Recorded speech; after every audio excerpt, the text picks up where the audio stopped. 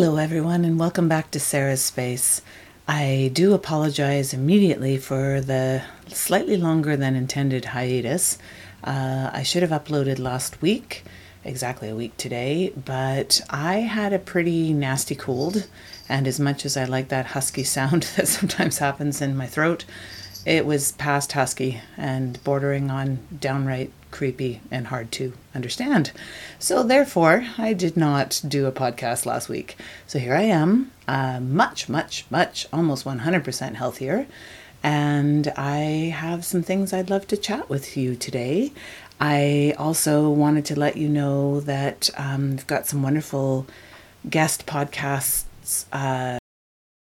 that is missing from many people's day-to-day lives, whether it be given to them or given out freely. And I do see it, and especially in this season when we start getting into the heavy competition season for dance, and I should rephrase that, for amateur dance affiliated with training institutions, it becomes a bit more prevalent. And I don't think it is any one person's fault. I'm not laying the blame on anyone, actually. I think it just sometimes gets lost in the fray, in the preparation, in the stresses, in the exhaustion.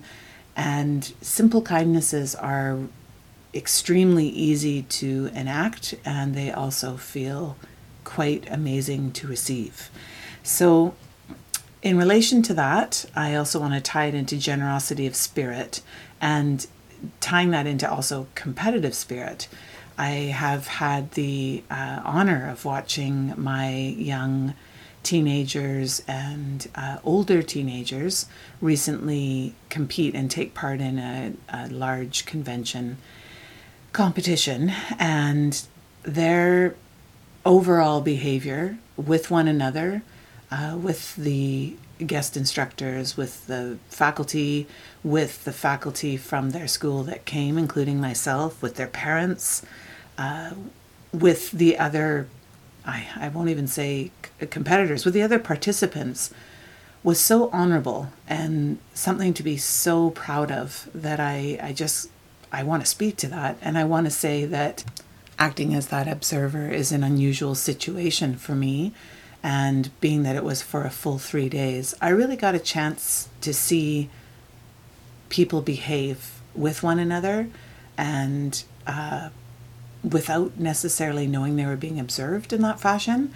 And it was illuminating, distressing at times, but also gave me hope as far as what we could maybe just address in the future. I think that competitive spirit needs to be understood as something that exists and dwells with each and every one of us to some extent. Some people's is so minor, and in that that when I say minor, it means that it doesn't dominate their personality. It's not what motivates them and pushes them forward. And that's excuse me, not to say that that is better or worse. It just oh my goodness, I'm so sorry. There's the vestige of the cold. It just is what it is. And I feel as though we need to learn that it's neither something to celebrate or to demean if someone displays a highly competitive nature versus someone whose competitive nature might be more dormant or almost imperceptible. I think that what happens a lot of the time is this desire to spur our youth on to achieve excellence in themselves and to reach greater heights and new heights of their own achievement patterns. We neglect to mention that along the way, part of that is development as a human. And I feel that it actually could be tied into a challenge that one says, yes, by all means, push yourself to new achievement levels. Push yourself to surprise yourself with what you are able to accomplish. But along the way, also push yourself to not get caught up in anyone else's negativity, to not allow someone else to psych you out if that is their modus operandi. not to get caught up in someone else's toxicity or inability to appreciate one another along the pathway. That's a challenge into itself. And I feel that the competitive spirit is so heavily tied in with that it's important to address right from the onset.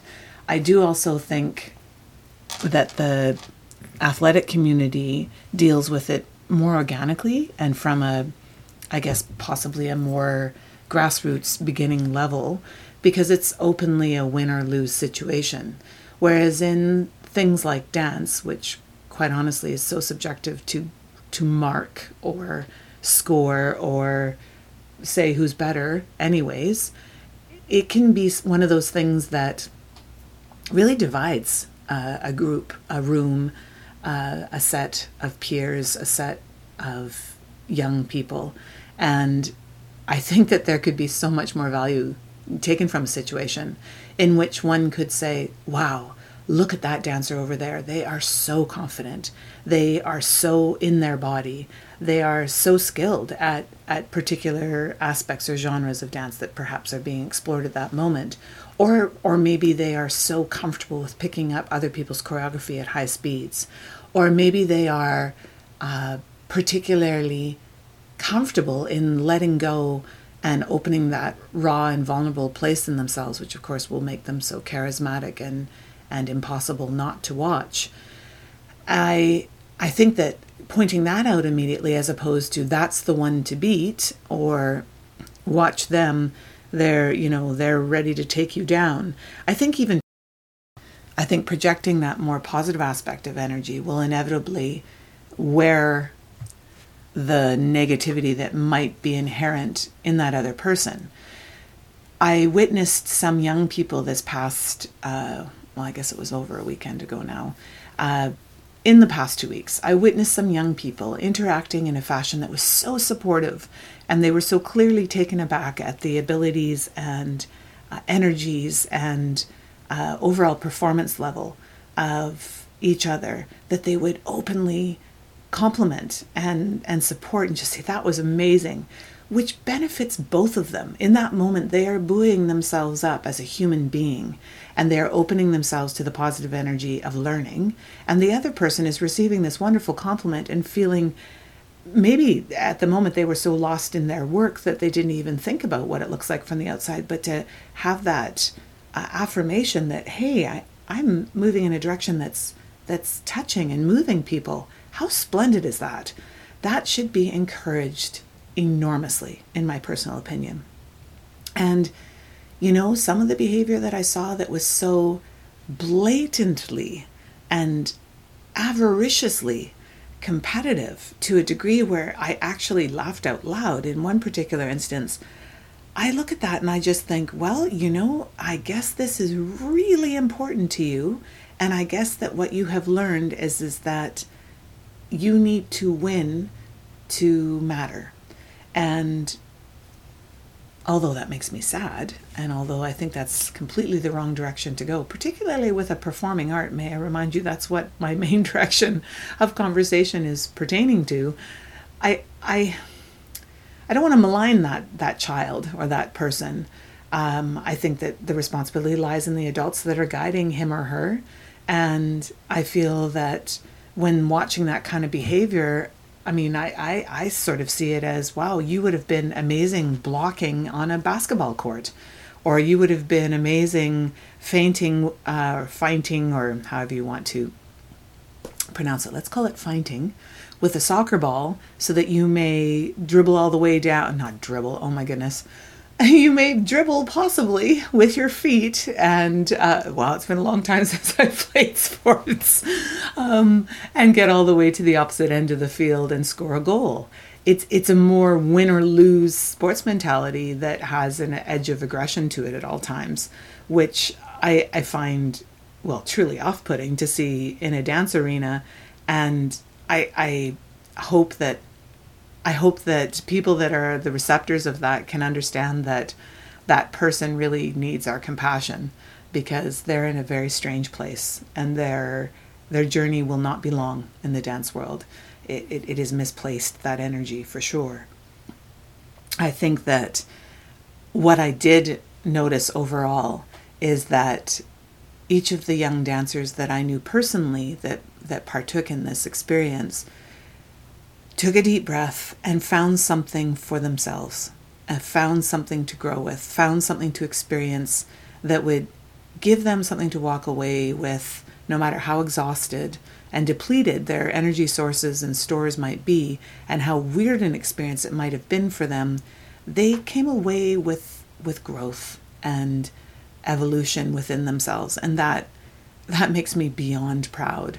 You know, there's a lot to unwind after an experience like that. There's a lot to unpack as a teacher and a mentor to help people find themselves again in the midst of that exhaustion and that sort of intense experience, which is similar to doing a run of shows. Oftentimes one comes away from that almost dazed and confused as to what just happened for the last 4 nights when I was pouring my heart and soul and body out on the stage, receiving applause, which elated me, and then I went home and kind of, sunk into a stupor, and then woke up and did it all over again. It's a very strange world when one looks at it from the outside, and I think that learning the techniques of managing the intense moments and the aftermath is really important at a young age, and I think that's up to us as mentors and teachers. I really truly do. Parents have their own journey with their children within that, and hopefully their journey is true and pure and not vicarious, trying to live or experience the dance world through their child, but experiencing it secondhand in the sense of, wow, my child is doing this because they love this, and some of it is hard for me to watch because maybe it's hard for me to watch them. I don't want to say suffer because that's such a large word, but sometimes the little indignities or the being overlooked or the knowledge that one is not yet where one personally wants to be, and then maybe in comparison of a room of one's peers is at a different level entirely. Those moments hurt, and we as parents can be an incredible source of comfort and sorting it out and putting it into a perspective that allows our child to grow and to feel empowered by where they actually are at, and then maybe to further discern how much further they want to go within that particular paradigm, or how much further they want to go in the dance world, period. I think that's really important to keep our ears open to, because oftentimes, even within my own lifetime, I can say that certain experiences that were pretty embarrassing and dreadful at the hands of unkind or unjust adults, just for me, with the loving, supportive family that I got to go home to, really allowed me to sort out that you will not take this experience away from me. I want this. You will not make me feel ashamed to love dancing. You will not make me feel ashamed to want to pursue it further. So in essence, within the support that I knew I had, and that I was still unconditionally loved, even though this person in power in the dance world made me feel decidedly less conditionally loved, if not thoroughly disliked, I was able to feel as though I could spend time with my own feelings and recognize that was not going to be a deterrent. If anything, it was going to spur me on further. So as parents, we have that power to really help as well, and help our young people learn and grow from every single experience that they're in. I mean, truthfully, as a mom, I would love to completely protect my daughter from, I guess, the crap that I know is coming within the dance world and also within life. And I'd like to protect her from hurt. I'd like to protect her from unkind, unjust behaviors around her. But I would be unkind and unjust in doing so, because then she would never learn the tools to deal with them on her own. And I will not be on the planet forever. And I want her to feel my energy, my support, and my love with her forever, but not me as an entity that's guiding her way and not giving her the strength to deal with things on her own. I think that that also gives me a segue into something that I am experiencing a great deal as an adult, as a parent myself, and also as a guide and a mentor and a teacher for others, is that going through some deeply vulnerable personal events right now, or I shouldn't say deeply vulnerable, that is not the proper grammar. Going through some personal events that make me feel deeply vulnerable. I am really daily sorting out my self-respect as to stoicism. So stoicism is something that, again, like competitive nature, gets prized in our society as well. That person, trudges on no matter what. And look at them, look what they dealt with, and look how they kept going. I agree that seeing someone's personal strength to move through tragedy, to move through personal difficulty, to move through personal sadness, to triumph over forces that might want to repress or to restrain us, I do see that as a beautiful personal strength. But personal strength is also in witnessing our own vulnerability and embracing it and having the self-respect to say, you know what, I'm crumbling a little bit right now. I am going to keep going forward. I am going to be here for those in my life that I either have professional obligations to, or personal caring and affection for, or deep love for. But I might not be perfect. In fact, perfect, it never exists. But I will not be this icon of rock hard stoicism that never sheds a tear. However, I will maybe shed a tear. I may look sad, and I will be here, which is so important. So I feel like I wanted to address that because I think that sometimes I feel like those strenuous, stressful personal experiences can be so difficult for us, but the way we deal with them can be the greatest lesson to those around us. And I feel like having the dignity and the self-respect and self-awareness to be able to reach out and not necessarily ask for help, because I don't think that's appropriate in the circumstances of being the guide or the mentor or the teacher, but ask for compassion and understanding. You're actually helping other young humans grow. And in the meantime, you are cutting yourself the slack to be human, very, very human. And that beauty in being human teaches. And it is a kindness unto itself. I feel as though it also allows people to embrace the vulnerability within themselves and realize that if they are having a time in which they're almost feeling like they can't cope, that's not a weakness. That's not them not succeeding. That's not them winning, or going back to that competitive thing. That's not them losing and being on the wrong end of the winning stick. It's them admitting a vulnerability and, in essence, moving forward with greater alacrity and openness to what experiences lie ahead. And I think that truly is a graceful way to deal with some of the very difficult things that we all have to deal with in life. I also can't begin to tell you, again, from experiential moments, but also just from years of experience and knowledge, that during times of stress, during times of recuperation from times of stress, during times of intensity and times post-intensity, sleep is imperative. It is such a reparative time of the day.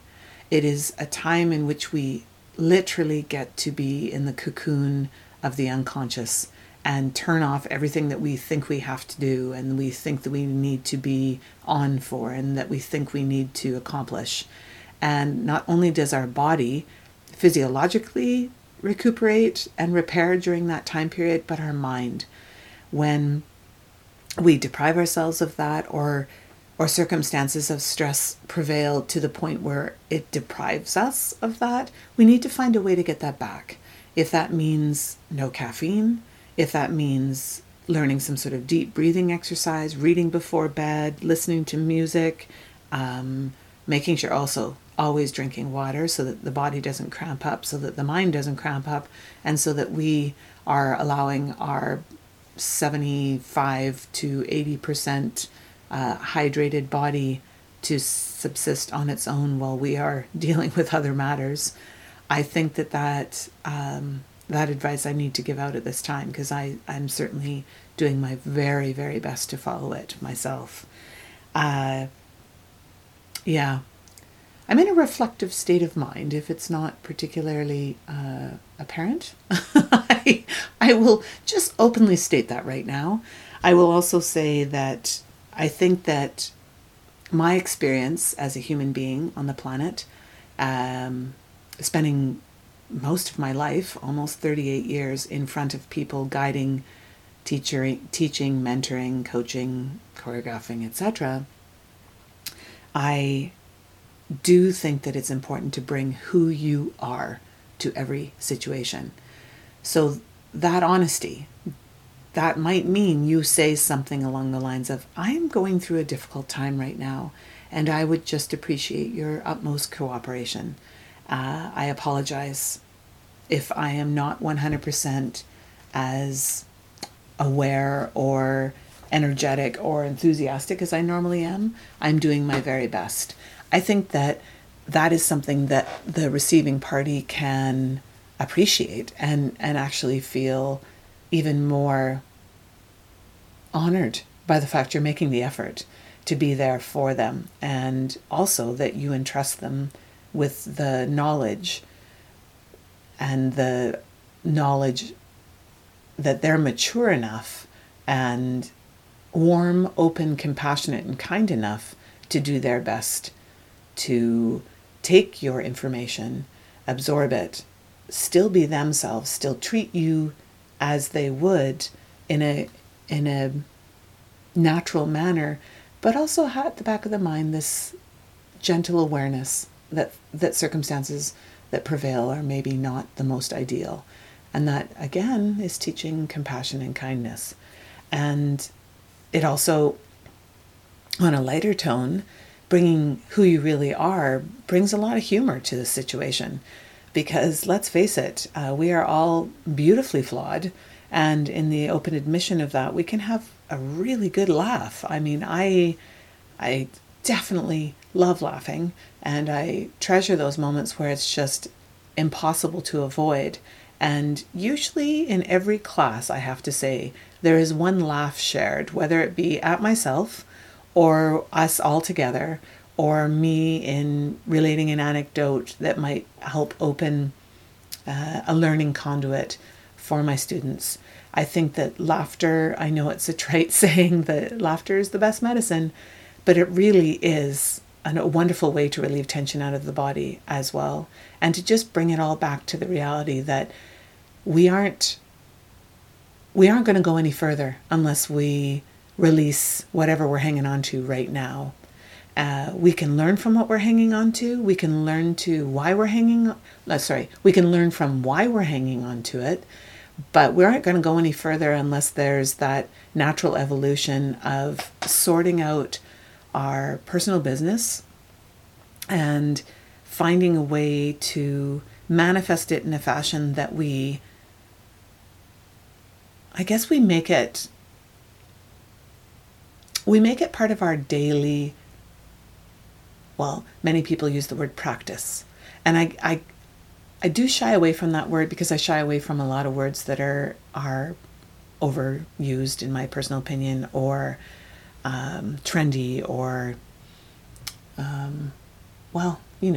think I've discussed before, I tend to shy away from what most other people do. So there's my laughter.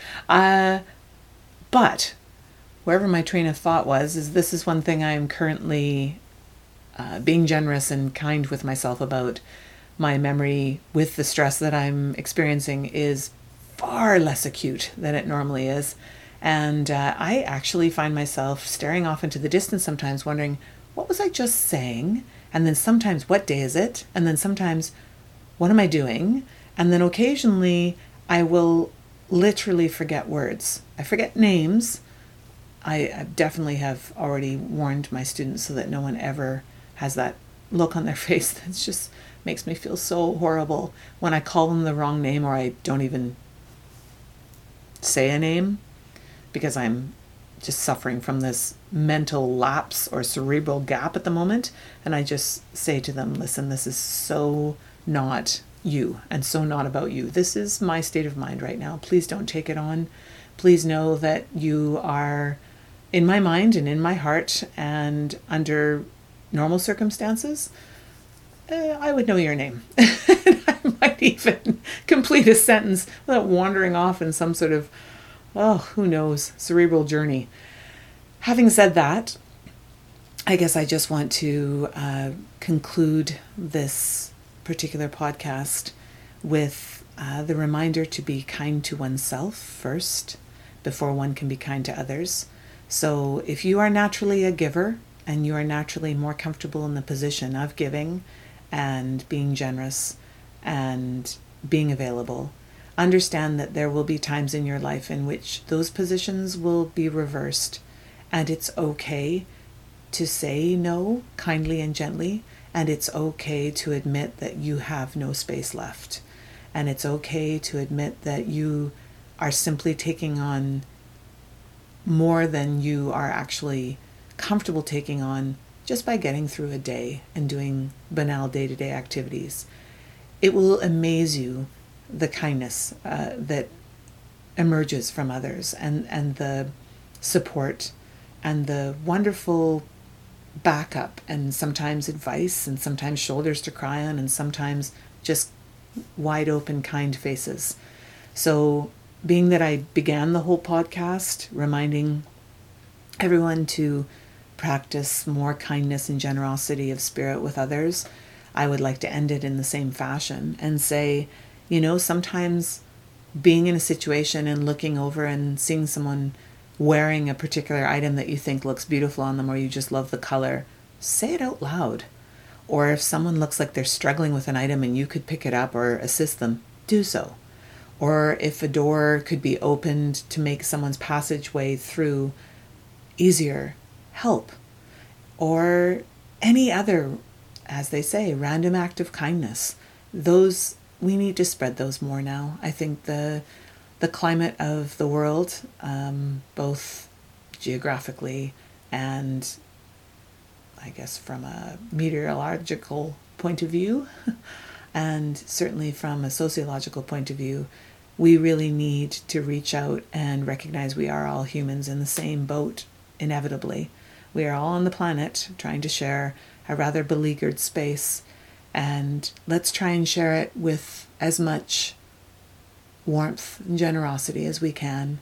And also let's embrace each and every moment with as much gratitude as we can, because those moments, they will come and go, and they will eventually end, and mortal life is so valued, and why not? Because it's such an incredibly rich experience sharing someone's life with them. But I feel like we can also recognize that if we have had the blessings and the wonder of sharing that with other human beings, it's in us. It is a part of us. So continue to share it and continue to go out and go forth and be filled with that and spread that, because it will only lead to a better space and a better environment for us all to live in. And on that somewhat somber, not meaning to be, but let's call it a caring and loving, reflective tone, I will conclude. Oh, dear me. I will conclude today before my tongue ties any further and say thank you for listening. And I apologize again for the delay in today's Sarah's Space, and I welcome you back in the near future. Bye, everyone.